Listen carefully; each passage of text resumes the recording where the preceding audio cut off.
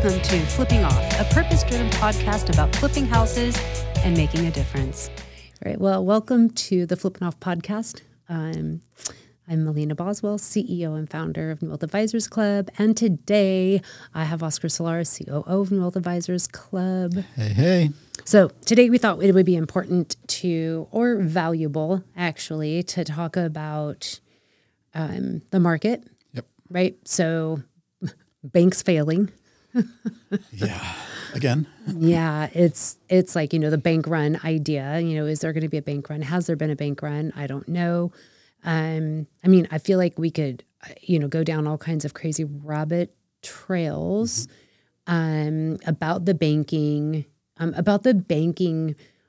business in America, which I think is super broken. And I think it's interesting that we're seeing it unfold before our very eyes. Mm-hmm. Like we're seeing the business model of banks that I think most people who go to the bank and deposit don't understand, right? What they're doing. The traditional banking. Yeah. Well, what we've come to realize is that when we put our money in the bank, we are essentially we're giving the bank an unsecured loan. Right? Like we don't realize that. What we think is, we're putting money in the bank and it's safe, like a safe, like an underground safe or like a, and it's not that. It's not actually. You give your money when you deposit money in the bank takes your money and they invest it as they see fit. And if you go for a loan, you're borrowing your own money back. You're borrowing your own money at a higher rate than you're getting paid. That's exactly right.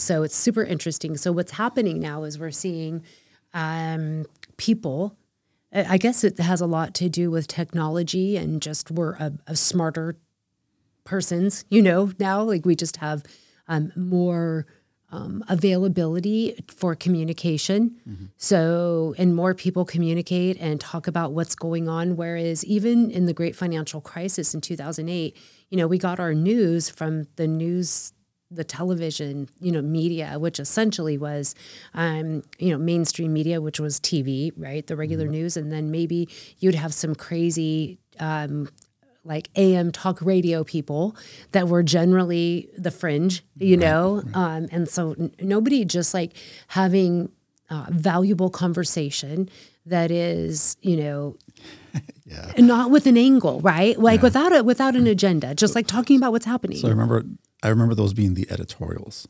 Oh yeah, that's right. They used to be called Somebody the editorial. Show up in a time and say, so my editorial is about, right? And it was their opinion, right? Which is fine. The opinion piece is totally fine, right? But it's not that way anymore because now the news is all opinion and it's all disgustingly opinion because, if you just share this is my opinion, that's totally fine. But don't share your opinion as if it's the facts and all the truth. Mm-hmm. And now we know that. So I think we're just a smarter people now as a result of where we are. So even from the great financial crisis, which is fascinating because it's only been 15 years, something like that. And the strides that we've taken in the last 15 years in terms of how we respond to what's going on is fascinating to me. And, there's that saying, history always repeats itself. And so I do wonder, is history repeating itself right now? And I don't feel like it is. I don't think we are going to see. It's different. Mm-hmm. Because if you go back to 2008 timeframe, right, when that burst of the bubble and all that happened, there was a rescue mission by the feds for all the banks, right, the bailouts and everything else that took place. And if I remember correctly, or recently heard as well, they created a fund. Yeah, TARP. An oops fund, right? Mm-hmm. Are you talking about TARP? So this will never happen again to the banks. They set billions of dollars aside. Yeah. And that's supposed to be the oops fund for banks so that the feds don't necessarily have to come in anymore and rescue them. So I forget where I read it or heard it. Interesting. But it was in the last couple of weeks. So that prompted a thought for me like, wait. Well, where's that money? So why are these guys failing? Yeah. And then the government saying, nope, no bailouts. Right. So that's where kind of that came from. So for me, that's the difference is the banks are failing today, but not how they failed before. Before it was because around the lending, right? The mortgages, the lending, the types of loans that were giving out, Fog and Mary got a loan, that type of stuff. Well, and because it was an impossibility for anybody. It was a guaranteed default, right? And there's like, guaranteed defaults. So today it's there's a big huge difference. And the companies that were affected were a lot of online companies with the recent bank failures. Yeah. And you only really heard of the one, even though there was 3 or 4 other ones that failed, right? Yeah. Those were kind of swept. Valley. Yeah, they were swept underneath. There's 5. 5 banks failed in the last 2 weeks. Yeah. It's interesting. So what do you make of that? Right? Yeah. Like, why isn't that hitting the headlines? Yeah. I don't know that it is or isn't because I read different, I read lots of op-eds and I listen to different podcasts and I try to, get my information.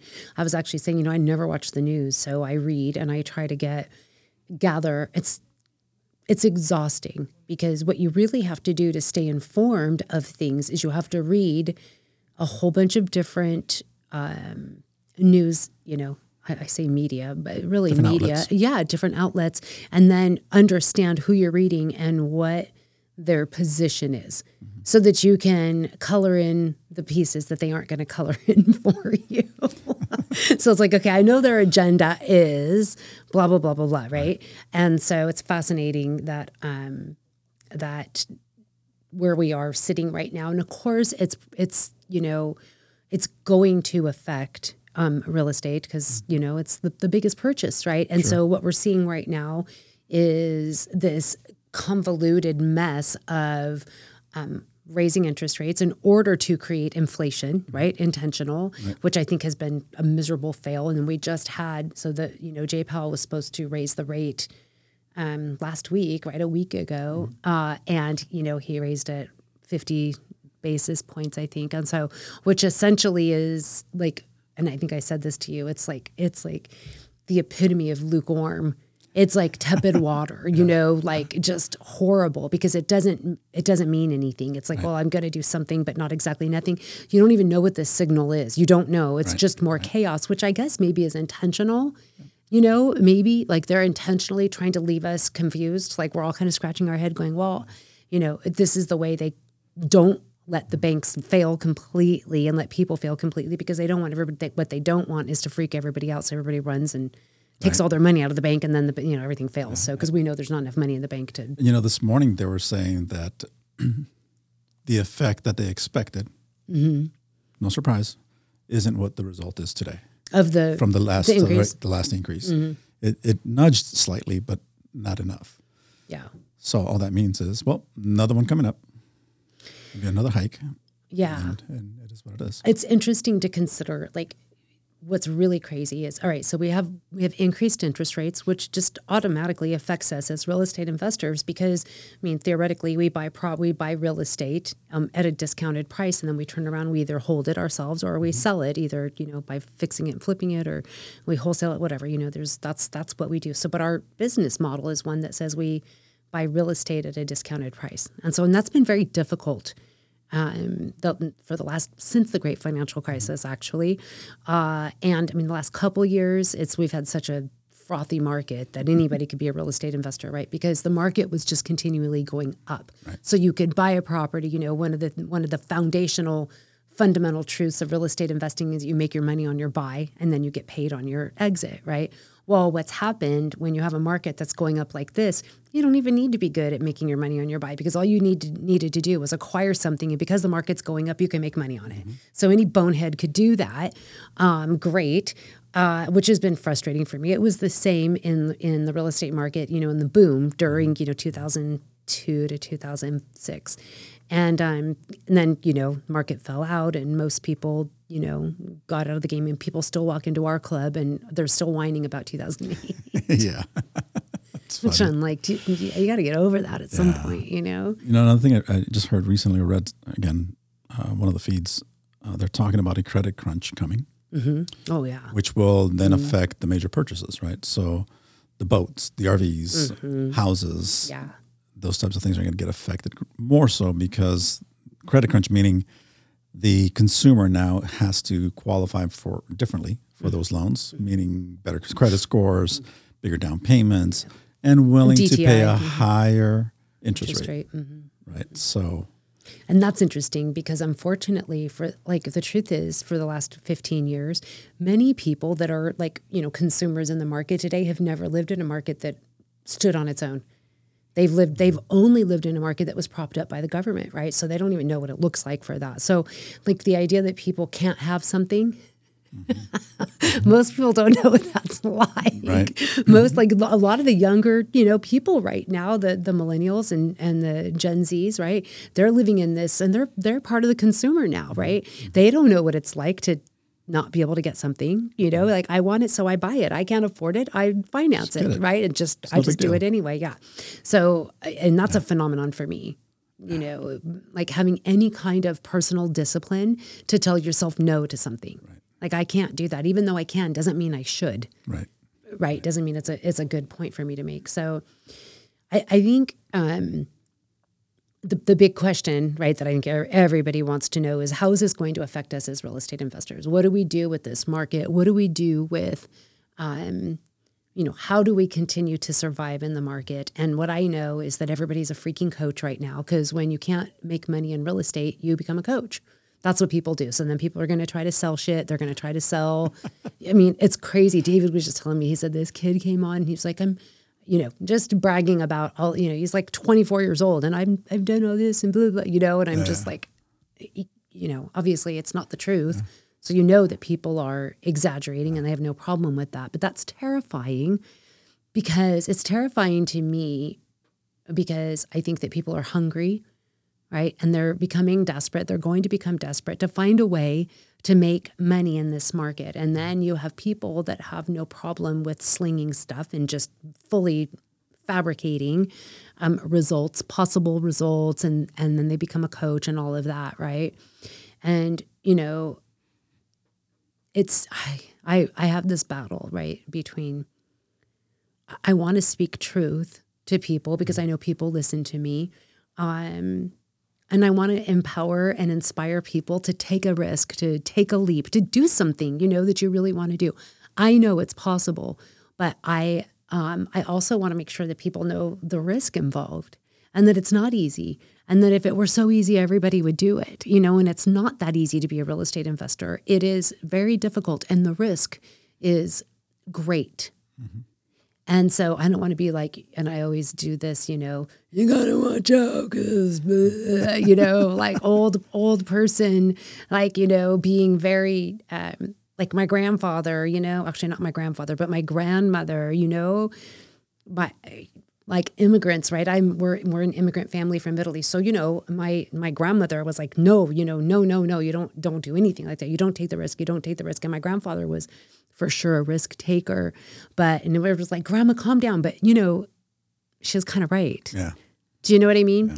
And so I do want to talk about what I see in the market, and how my concerns, and what I think is great and what I think isn't great. Mm-hmm. So starting with the acquisition strategies, right? So if we make our money on our buy, it starts with acquisition strategies. And then, when I said this last training, I said, you make your money on your buy. And somebody said, I don't really understand that. Well, really, when you acquire your property, you want to be thinking about what your exit is already. That's how you make your money on your buy. You don't just acquire a property, or my favorite thing, get it under contract for, like, people get properties under contract all the time. Like that means something. It doesn't mean shit. Yeah. Just because you get a property under contract doesn't mean anything. I can get a property under contract. You got to have a dispo plan. Right. So you make your money on your buy by looking at it and deciding how you can exit out of it, right? How you're going to get paid. And so what we're seeing right now is people, using creative acquisitions, because if we're thinking about, we make our money on our buy, on our exit, if we're going to sell it, if we're going to like buy a fix and flip, for example, buy a trashed house, we want to make it pretty and then sell it to a family who can live in it. And the challenge is our end buyer, right? Our end buyer right now, the pool is shrinking because the interest rates. So interest rates going higher, price people out of being able to afford to purchase a home. Yeah. So that kind of brings it back a little bit to, because we're on the lending side as well, right? So we understand it, and we know that, hey, it doesn't matter if you pay your lender or not. Who cares, right? You pay the lender. It's whatever the rate is. Not that you don't pay them, but whatever the rate is, who cares? Right. Because as long as your numbers make sense, it doesn't matter. Right. The dynamic right now, though, is how can we take advantage of what's happening in the market, one, on the real estate side, and then how can we take advantage of what's happening with the current rates, right? Or avoid that piece, right? Having to step into 7%, 8% rates when there's so many 2%, 3% out there that exist already. Right. And how do you creatively put that together? And the buzz right now, right, when it comes to that is like, ooh, sub to and subject to. So yeah. subject to the existing mortgage. Right. And there's the peace sign and all the other crap Yeah. that goes with it. So Yeah. But that's not new. No. Right. You guys taught me that back in 2010. Yeah. Right? So it's been around for a long time. It's just that it's a buzz right now. It is a buzz right now. And I think it's great. And so here's the deal. I feel like I wanted to do a podcast on warning.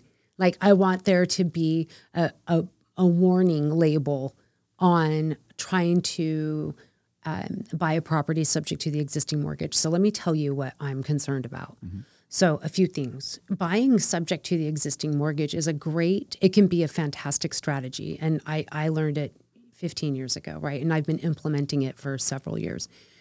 But so here's one of the things I'm seeing right now that really scares me is that people are going out, they're getting property under contracts, they're getting a seller under contract, and they're getting it so that the seller agrees to a subject to transaction, meaning that, the buyer becomes the owner of the property. So by virtue of the deed, they own the property. So owner deeds the property over to the buyer. Buyer now is the owner of the property. The loan or the mortgage stays in the buyer or the seller's name, right? And now the buyer agrees to make the mortgage payment, and there's lots of ways to do the paperwork, a contract, and make sure the payment is made, blah, blah, blah, blah, blah. Okay, so I've bought several properties that way, and I have horror stories to share, right? I have horror stories about what that looks like. Here's the thing that bugs the shit out of me that I'm the most concerned about is what happens if I can no longer afford to make that payment?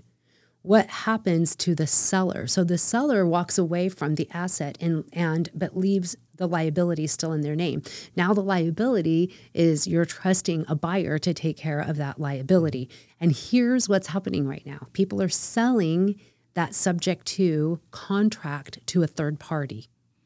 It's just crossing my mind that that's one of the things that you and I would never do. Never. Right? I would never have Joe Schmo come in and assume a contract that I already locked into place when that seller is trusting me. Exactly. With the commitments that I've made. Now I'm going to pawn them off on somebody else and wipe my hands clean and play dirty and leave, right? Exactly. It's bizarre to me how it's people super. feel so comfortable doing that. Oh my God, it's terrifying. And here's my big fear, right? Here's my big fear. I already know what's going to happen. There's going to be some frickin' Joe is going to do this exact strategy. They're going to wholesale it out, and they're going to celebrate it, and they're going to plug it all over social media and brag and brag and brag. And then the buyer, the third party, is not going to perform. Yep. And they're going to allow that because, anything could happen, right? Let's say that, my own situation, I had a property I bought subject to back in 2017 or 18, I guess. And, I was renting that property out. I was Airbnb-ing that property. I was doing very, very well on it. And then I had an Airbnb guest. I'm not even going to say a tenant because I did not rent to this person. I allowed them to short-term rental it. And so, but she wouldn't leave. She just wouldn't leave. So then, and it happened to be during the pandemic. And so there was a moratorium, right, on eviction. But even if there wasn't a moratorium on eviction, depending on what state you're in and what the laws are and what the circumstances are, this could happen to anybody. Right. This could absolutely happen to anybody. And this is a very viable thing. It could totally happen where she didn't move. She didn't pay me. She stayed in my house for 1.5 years, 1.5 years.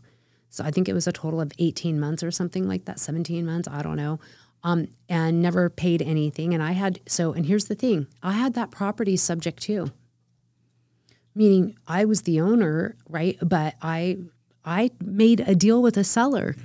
I told the seller, I'll make your payments. I'll make sure that I don't ruin your credit because you're trusting me with your credit. And that was my word and my signature, and just a contract between the two of us. And realistically, if I didn't make that payment during that 1.5 years that I wasn't getting rent, the original owner of that property would be the one that got screwed. Yeah. She would be the one whose credit would be ruined because I didn't fulfill on my contract. And it's not only my fault. It's not my fault because the person moved into my house and didn't pay rent. That's not my fault. I did everything I could. My hands were tied. So I could have just said, forget it. And my fear is this is what's going to happen. And people aren't prepared for this. And then most people, I think, would be willing to walk away. Like, well, there's nothing else I can do. Maybe I'll keep it up for a few months, but I'm not going to keep it up for a year and a half. And then I think what's going to happen is you're going to have enough defaults and enough original owners consumers who are going to get hurt by this scenario, right? Yeah. Yeah. Yeah. So just had a thought. What happened? Just had a thought cross my mind. Is like, I need to run a report, or we need to run a report that shows the person on title is different from the loan. Yeah. Oh, that's a good idea. And track those. Oh, that's a great idea, so that we could really see what happens. I like that. That's a very good idea. Yeah. So what's going to happen is a consumer, a seller, right, sold their property. They got cash that they wanted. And then, 3 years later, loan is still in their name. They don't own the asset. And somebody, maybe that contract has been assigned and assigned and assigned, and everybody's raped and pillaged it as much as they can. Now you end up with somebody who doesn't have the ability because something happens, who knows, right? And now they can't make the payment. And then it's really easy for them to walk away because it's not their credit. So they just walk away. It's going to come back to the original owner, and the original owner, there's going to be enough of this that they need relief and they need protection. And of course, they're going to go to the government, and the government's going to get involved. And now there's going to be laws against this. Right. And this is the thing that I'm the most worried about. And I feel like I want to scream and yell from the rooftops to tell people this isn't as easy as you think. And I know it's super sexy on social, and I know everybody wants to do it, and, slick talkers and, silver-tongued people, just, bragging. And it is sexy. I get it. It's exciting, but it's just, I do feel like I'm that old hag, like, don't do it. Cause I don't want to be that. I hate it. But somebody has to ring the bell. Mm. Somebody has to ring the bell, because you're right. And as you're speaking, I'm kind of going like, how many times has that already happened? Yeah. Oh yeah, I'm sure it's have happened. Already been screwed over because happened. Of it, right? It's already happened. And the more common knowledge this becomes, the more people talk about it, the more the more easy it's going to become, and the more people are going to do it, and the less serious people are going to take it. And then that's going to lead to disaster. I already know. And it's going to take a bunch of people, and then somebody is going to get really hurt. And then some politician is going to see it as an opportunity to make a name for themselves and to, champion the consumer who's getting screwed over by the real estate investors again, and it's like, gosh, I just don't want our industry to be tainted anymore. And I can see the handwriting on the wall in the future. Like, please don't put us in that situation where now we have these new laws, new governances that are on top of us because somebody wanted to make more money selling stuff than actually doing real estate. That's what scares me the most. Takes me back to the big short sale era, right? Where we're doing so many short sales, and then the banks all of a sudden were like, we're going to regulate how much you can sell this for once you start selling it. That's exactly what happened. Yeah. And it was absolutely that. It was the result of somebody screwing somebody over many times over, and the banks thought they're helping, so they start creating restrictions based on timelines. Well, and it's true, though. The banks did have to step in. They did have to create regulations because of a bunch of, it's like the wild, wild west, and people not having enough respect for the system and not having any line of morality, like what is reasonable and what is not reasonable. There was people out there buying houses for $50,000. I know, and they were worth $300,000. And they were doing double closes. Oh yeah. So that's the thing. They weren't even. People were. Do you realize what was happening? People were buying. This is exactly what it feels like to me. Is that people would, my favorite realtors. Just so gross, right? It's embarrassing, just so embarrassing and so gross. But they would, get a property under contract under a short sale. They would then have it for $50,000 from the bank. Then they would already market it for $200,000, and they would literally have one set of funds for $200,000, and they would pocket $150,000. Mm-hmm. That's what was happening, and that kind of nonsense is infuriating. And that's why regulations came in. And that's why people just couldn't get a regular short sale, and a real discount on a property based on the condition of the property and the actual value of the property, and it did ruin it ruined a lot of people's opportunity inside real estate, both as consumers and as investors. Investors should come in and be of help to the consumer and of help to the real estate industry. And instead, we have gotten a terrible rap and more governance and more ruining of our reputation based on this kind of nonsense. And that's what's going on right now. Nonsense. People marketing to sell people shit to make bad decisions without actually caring about what's going on with the people. And that is infuriating to me. And I recognize I sound like my grandmother. The other thing that goes with that is that, so you have people learning this strategy, and then they turn around and try to position it with sellers, people that are in distress, whatever. Yeah. And they try to educate them. But what we know is that as educators, we know that you can teach someone, but they can't teach the next person. Oh, for sure. They don't have the skill set. They don't have the experience behind it. So now they're miseducating those homeowners, which leads to essentially convincing them to be in. We see it on the other end of the homeowners like, well, so-and-so said they could do this, this, and this. We're like, well, yeah, sure, they can. We won't, because that's kind of illegal.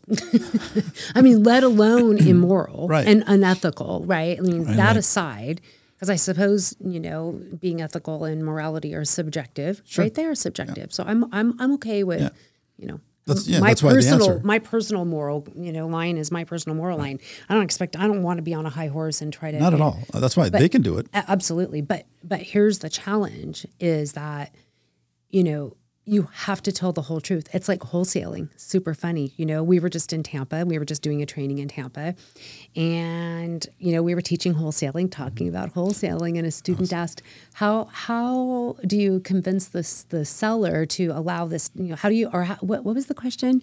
How do you, it was about disclosing. Oh yeah. But it was like, they were essentially saying, how do you hide it from the seller? Yeah. How do you keep them from knowing what you're making? How do you keep them from knowing what you're making? That's what it was. We were like, What the hell are you talking about? We don't ever do that. Like we're very, very straightforward with our seller, actually, which is why. How do you keep from them that you're not the one that's actually going to buy it? Right. That's what the question is. Yeah.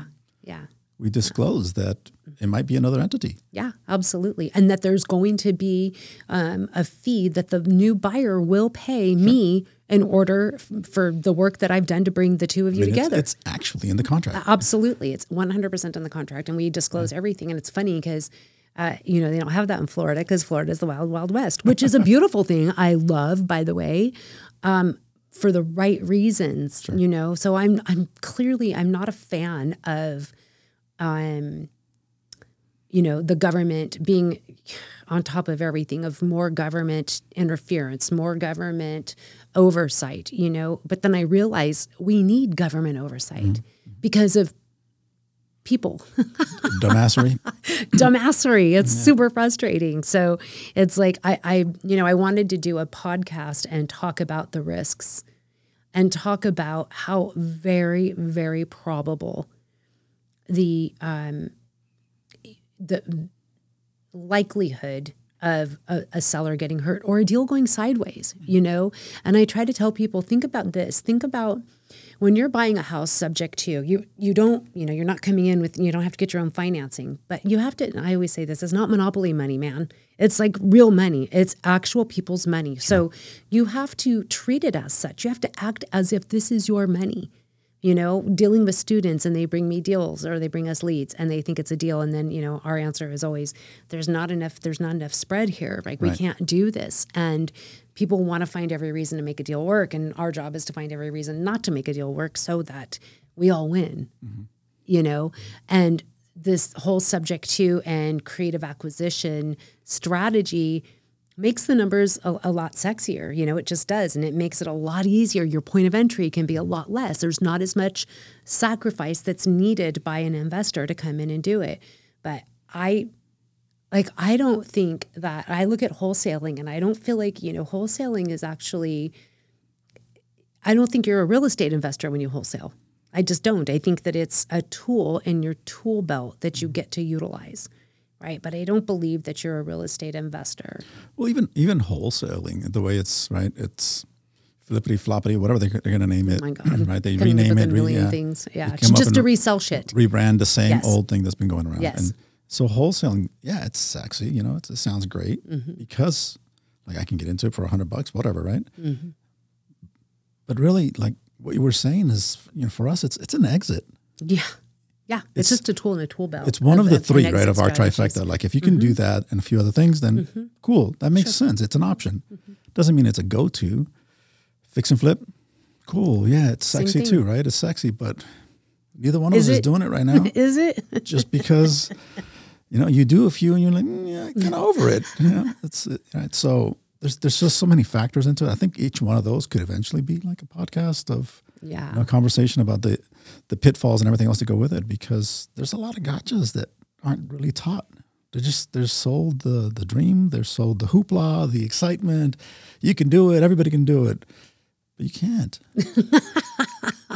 You sound old too. Not everybody. Should I go into the voice? To the voice. You got to be really careful. Yeah, it's silly, you know, because it has a lot of moving parts. It has a lot of moving parts. So if you look at the economy today, it's ripe for all these things to take place, right? Yeah. As an investor, you put your investor glasses on, and it's ripe, right? There's so much opportunity. There's so many things that you can walk into. Yes. But man, watch out what you're walking into. Like, really know what it is. Because a lot of folks, what I'm experiencing right now is if we say no to fix and flip, to rehab, right, they default to wholesale. Cool. Right. And if wholesale looks a little iffy, well, let's keep it. That's horrible. Hold on, dude. Like, I can't exit out of this. Why would I keep it? Tell me where the plus is. We can get creative. We can do a sub two. Like, all right. But it's upside down. Like, which may be okay. If the rents call for sure. Exactly. Right? Yeah. But you know. Well, I do know. It's like you do not do your numbers based on last itch effort. We can buy it and hold it subject to. That's like the worst thing ever. Like you always buy on cash flow. Always buy on cash flow. If the numbers don't work on cash flow, you don't freaking buy it, right? So, but people don't want to talk about that. They just want to get it under contract, get it under contract, get it under contract.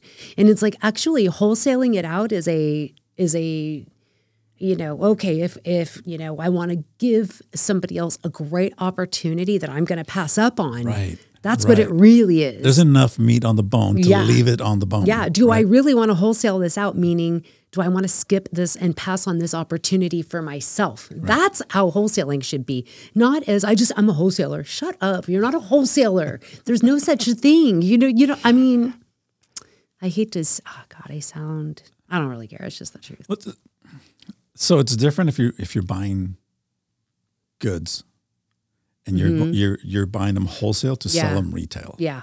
Right? That's easier to correlate, right? Sure. But in real estate, if you're not buying it. You're not buying it at a wholesale price to sell it at a retail price. I know. And that kind of goes along with, and I think you're right. I think we could do a podcast on each one of these. Like, don't try this, don't do this. Or you can, but be super clear. Like right now, part of this, it's like, that's what this whole thing is that we're talking about right now is that it's the fad. There's a fad of, subject to. It's a fad right now, which is scary. And we've seen all the fads. Like wholesaling has been a fad now for probably 10 years. And they've just, people have gotten creative in the way they rename it. They sell programs for ridiculous amounts of money for a weekend, to learn how to wholesale, which is just ridiculous. For me, subject to is a fad. Also, the other fad I was going to bring up was they call it arbitrage, right? Where people go get a property, they rent a property, and then they get, with a master lease, and then they essentially they short-term rental it, right? And that's, several people have brought that up to me, and I'm saying, so you just want to buy a job? Because that's a shitty job, actually. It's a horrible job. Yeah, like you don't really want. Oh, I've been there. Like I said, I sold my last short-term rental in 2021. I sold my last short-term rental then. And why? Like the truth is, well, a few reasons. Number one, like why am I not short-term rentaling anything right now? Because I see it being more and more governance coming over it, right? So I see a lot of cities coming down on it, not wanting it. People don't want it, people don't want it in their neighborhood. I don't want it in my neighborhood. Like, I'm not going to lie. I don't want it. I want the opportunity to exist for homeowners, but the challenge is, like usual, people, they just don't do it right. But I can see it becoming more and more difficult to do. So that's the first thing. And I've been in it since 2018. And then also management. Like, the truth is that Spoon said, I don't want to manage your Airbnbs anymore. And I was like, well, there goes that thing. Like, done. I am not doing that anymore because I'm not going to manage it. And I know how good Spoon is at managing it. She's very, very good at it. We did it together. I was there to be a support, but essentially that was what she did, and there's no way in the world that I'm going to try to find a good manager to manage my short-term rentals the way I would want them managed. Right. So with, respect and honor and dignity and, doing it the right way, whatever. So that's why I'm out of it. But again, renting a property and then doing short-term rentals on it is exhausting. It's a horrible job. It is a thankless job. And what are you actually benefiting from? You're not a real estate investor at all. You literally are not a real estate investor, not even close. You just bought yourself a job as a property manager. Fun. You're saying specifically with the arbitrage concept. Arbitrage, right? Yeah. It's not a real estate investor. Short-term rentals for properties you own is. We've seen guys really, Keith comes to mind. A while back, member, had a lot of success doing it, and he kept doing it, right? Awesome. Great. But that was early on in that whole game. Not sure what he's doing today, but at the end of it, he had success doing it. Sure. You can make money doing it. However, it isn't really about making money. It's like, do you want to be a real estate investor? Every time we spoke, I got to go do this with this house. I got to go. Like, so you're the whole point of it's a job. It's a crappy job. And you're not building your own wealth. Right. So, if you want to be a real estate investor, you have to actually own real estate. Yeah. Right. So, and I think that people don't. And so more recently, and I think it's a thing that can really take off right now with the economy and the market and the age group that it affects. Yeah. Right. Yeah. Assisted living, care facilities. Yes. It's a multifamily type thing, environment, right? That's interesting. You mean generational? Yeah. Well, not necessarily generational, but just the assisted living side of things, right? Oh, yeah. Because boomers are aging out. Boomers are aging out. Yeah. And they have the most money. Yes. They are able to care for themselves that way. Yes. So the opportunity is there. And what do we know? Remember, we were just talking about this with Bryce. That by June, there's going to be so many defaults going into all these multifamily folks that stepped into at the height of the market the last few years that are going to collapse. Yep. So it's just opportunity that's going to be available to us. Absolutely. So, yeah, I totally agree with that. And that should be something we are talking about, which of course is more scary to me because now, so this is a trigger for me, a personal trigger for me, is taking advantage of elders, And that's the fine line for me too. It's like, so what do you do? Right? Keikoa, that's an example. I don't see him taking advantage of anybody. Absolutely not. He's setting it up in a way that makes sense. Absolutely. So as a real estate investor. As a real estate investor, you own that. Yeah. You don't necessarily own the business. Right. No. You own the real estate. That's right. You lease it out to the business, and it has to be congruent with who you are. Right. Who runs that business. Right. That's, that's a different super game. exciting. Yeah. I think that's an amazing business model. Now that's a model I can totally get behind, right? That's a model where I say I see huge opportunity, and I would like to continue to do that and keep exploring the possibilities available there for sure. Yeah. Yeah. And again, just taking it back to the beginning of this, right? It's where the banks are. Yeah. The things they're dealing with, the collapses that are happening, where the economy is, the interest rates going up, all those things come into play. Every single one of them. Now they really do. Now it's a rescue mission. That's kind of the way we have to look at it. We're going to step in and rescue these people that stepped into loans that had great rates. Yep. They're just over their head. Yeah. Which is, leads to the next challenge, which is we still have a shortage of housing. We still don't have enough houses for everybody to be in. I was just talking to Manny and Tina earlier about they're going to go visit a homeowner, right? And this guy, he's on, and this is what we're going to see. Fixed income, $1,200 a month. So his property taxes are $6,000 a year. And I mean, so that means that, half of his income essentially it has to go to property taxes. So even though, and this is super crappy because even though he paid off his home, that's what the boomers were taught to do. That was a dream. Telling you, pay off your home, right? Get your retirement, get your Social Security and, live your life out. And it is not enough. It's just not enough. So now, I said, I'm like looking at solutions. So he's in default on his property taxes as a result. So I'm saying, okay, well, first thing I said is, how big is the house? Oh, it's like 1,800 square feet and his wife died. And what he did was, he went and got a hero loan. That's why his taxes are so high, by the way. So he can't afford to make the payments anymore because, of course, he did it when his wife died because, she's the balloon holder. Stay here, stay here. But I said, okay, so maybe he needs to rent out a room because if he can do that, then he can probably, he wants to live alone. And I'm like. Of course he does. So now what does he do? What does this guy do? There's really not, he probably would have been okay had he not got the hero loan. But I mean, that's not an uncommon situation. I mean, truthfully, an extra $600 a month, that's half of his income, So now where's he going to go? Where is he going to go where he can actually afford to live for, on his $1,200 a month? He's just not going to be able to. And there are more like that. Yeah. I know that because I have a meeting next week with similar scenario. Except it's $2,200, but the mortgage is $1,200. Yeah. The arrears is $25,000. Yeah. So help me understand how you're going to continue. Because could we step in and say, here's the $25,000, it's done. Sure. And take the risk on them and let them be the renters and all that? Maybe. But $1,200 and $1,000, that's their income. So. Jeez. And that's from two people. Right. Yeah. So what happens if one of them passes? Then what? You know what I mean? Now you're either $1,000 or $1,200. Right. Exactly. And it's crazy. That's how many people are living in that right now. And then, I mean, I can imagine from their perspective, I worked my whole life to pay my house off and I did it. Congratulations. And so sorry. There's, maybe they should look at a reverse. I'm sure you considered that. But of course. Of course you did. The house probably won't qualify. Exactly. Yeah. Oh, my God. Yeah. The loan to value ratio is not there. Oh, wow. Yeah. So that's the thing. That is for sure the challenge is where do people go now and how do we continue to serve them? And, when I think about when we first built the club and building the, writing the mission statement and living under the mission statement of, dwindled down people over profits.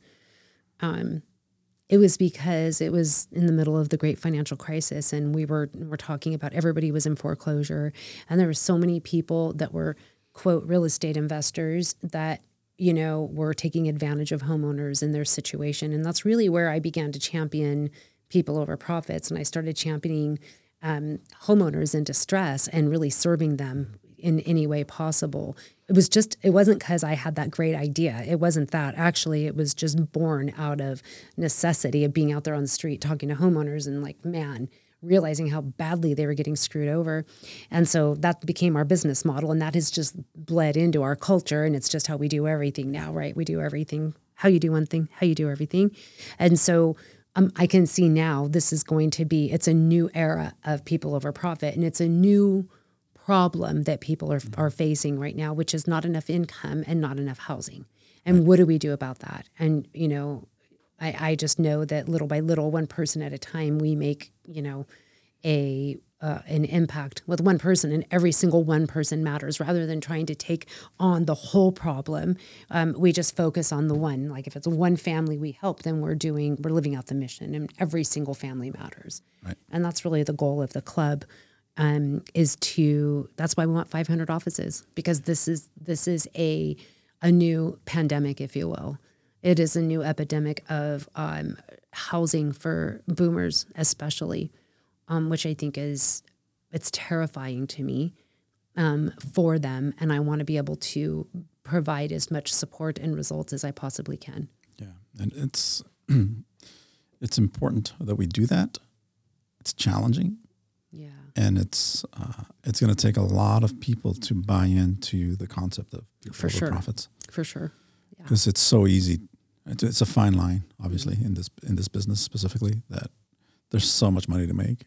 There really is. And crossing that line, right? People hover to it and then come back and hover to it, and others like, it's tempting. The hell with it! I'm past the line. I'm 2 feet in. I may as well go 10. Don't. So it's our goal is to keep people, bring them back to the light. Right.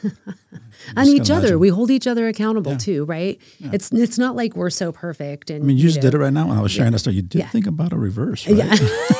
Yeah. Right. Of course. Yeah. Because that's how we check. Yeah, that's how we check each other. Yeah. And, exactly. Right? It's the way it has to be done. Because otherwise, it's real easy. Yeah, it is. It is, with that accountability, which is, I think, part of probably the most powerful part of our community, is that we are a real community that actually knows each other, that actually holds each other accountable, that actually, we pour into who we are and what we do. And that's super, super cool. And it's not easy.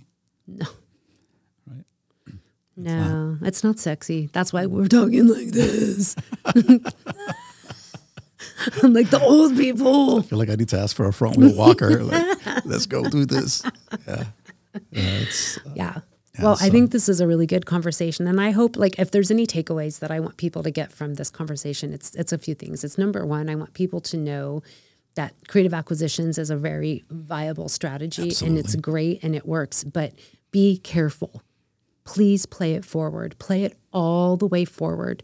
Whoever you're buying the property from, make sure that you take full responsibility no matter what. Even if you are the one you decide to give the opportunity to somebody else, you need to be on the hook with the seller. You have to take responsibility with the seller no matter what, to protect all real estate investors in order to allow us to continue to bring real viable, good solutions for people. That's number one. Number two, I know we're kind of talking shit, right? We're talking a little bit of shit about other people. We for sure are. And I don't mean to do that in a way that I think that there's a very viable and a very real need for education, for coaching, for mentorship, for community. I believe in it deeply. And do I think we should be the only community out there? Absolutely not. Do I think that there is plenty of room for several communities? I do. And I'm not shy about that. And I'm not shy about charging people for coaching, charging people for membership to the club, charging for mentorship. I have no problem with that. I think it's appropriate. I think that that's absolutely appropriate. I want to champion other mentors and other coaches. I just want to make sure that people who are calling themselves a coach or a mentor can actually coach and mentor. We had the club for probably 5 years, 6 years before I ever considered myself a coach, and 10 years before I considered myself a mentor. I guess 7 years before I considered myself a mentor. I would not call myself a mentor, and I wouldn't attempt to mentor people unless I actually had the experience and the success to be able to do it. And I think that's a super important piece of this, is that I don't want people to just make up success in order to call themselves a coach or a mentor. And that's a big concern for me. The other thing for me is there's folks out there that call themselves mentors, and they're focused they're micro focused. It's real estate. That's all I'm going to talk to you about. Sure. Dude, you can't mentor somebody unless you know them. Yeah. You have to get to know who they are, what makes them tick, how they operate, so that you can read them, because then you can mentor them. Mentorship is very personal. It's not, very personal. It's not a playbook. No. Because everyone is different. We're humans, right? So we're all dynamically different. Yep. And that's the thing about how you mentor, is that you get to know the person at a deeper level. For sure. Which is that much more valuable. Absolutely. Because now that's how we see the exponential growth in people. I expect my relationships with my mentees to be forever. And I have plenty of people I've mentored for, 10 years. So I don't ever expect it to end. Yeah, that's very true. So I think those are the other important things that I really wanted people to just be aware. be aware, like there needs to be a warning label on every creative acquisition. Like there should be a warning label wrapped in it to keep a buyer beware, yeah. To make sure that you know exactly what you're doing, what the risks are, and then jump in. Like, and I think it is important to have community and coaching and mentorship. I do think it's accountability. I think it's accountability for sure.